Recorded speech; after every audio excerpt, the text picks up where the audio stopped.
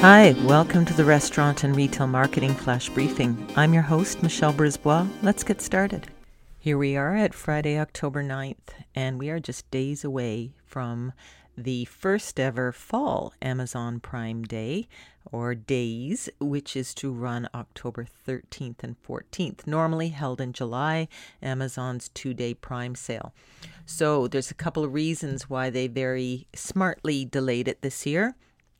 What retailers are noticing is that the back to school shopping got off to a slow start. There was uncertainty as to whether school would go or not.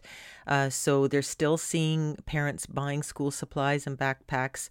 So those seasons are kind of extending into the fall. We've got Christmas buying happening earlier. The long and short of it is that everything is colliding mid-October.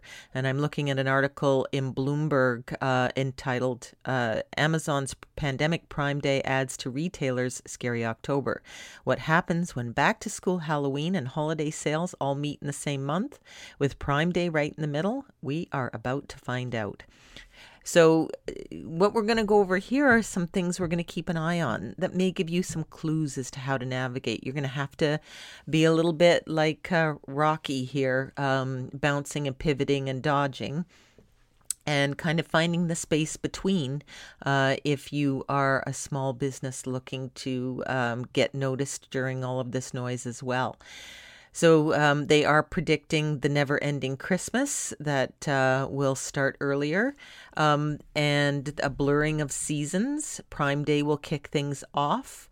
Many big retailers are having blitzes of their own, in particular Target and Walmart, so there'll be lots of sales going on. If you haven't prepared for it, you could take a look at a couple things you'd want to focus on, or maybe even just promoting gift cards for use later on, or do some kind of bounce back where you offer a coupon for them to do a click and pick up, or order something online in a week or two and get a discount. Maybe they'd be grateful for that, because right now they're spending a lot on the Amazon sales that are only there for 48 hours. And if you can tag on to all the excitement around the sale and give them a coupon that they can use in a week for a discount on something, that staggers it a bit for them financially. So those are some ideas. The other thing that they point out in this article that I think is worth keeping an eye on, and it's a silver lining, is that retailers can take some comfort in the fact consumers still appear hesitant to spend money on traveling, and they have few options for buying things like sports tickets, and that leaves money to spend at stores. And so there may be a silver lining in that you might find there's a little less of a tight budget in some quarters. Other people obviously are having a different experience. But the long and short of it is that we're entering into the holiday season in a few days, and it will continue through to December.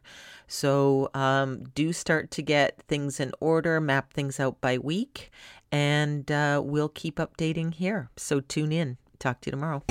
So come on, let's get out.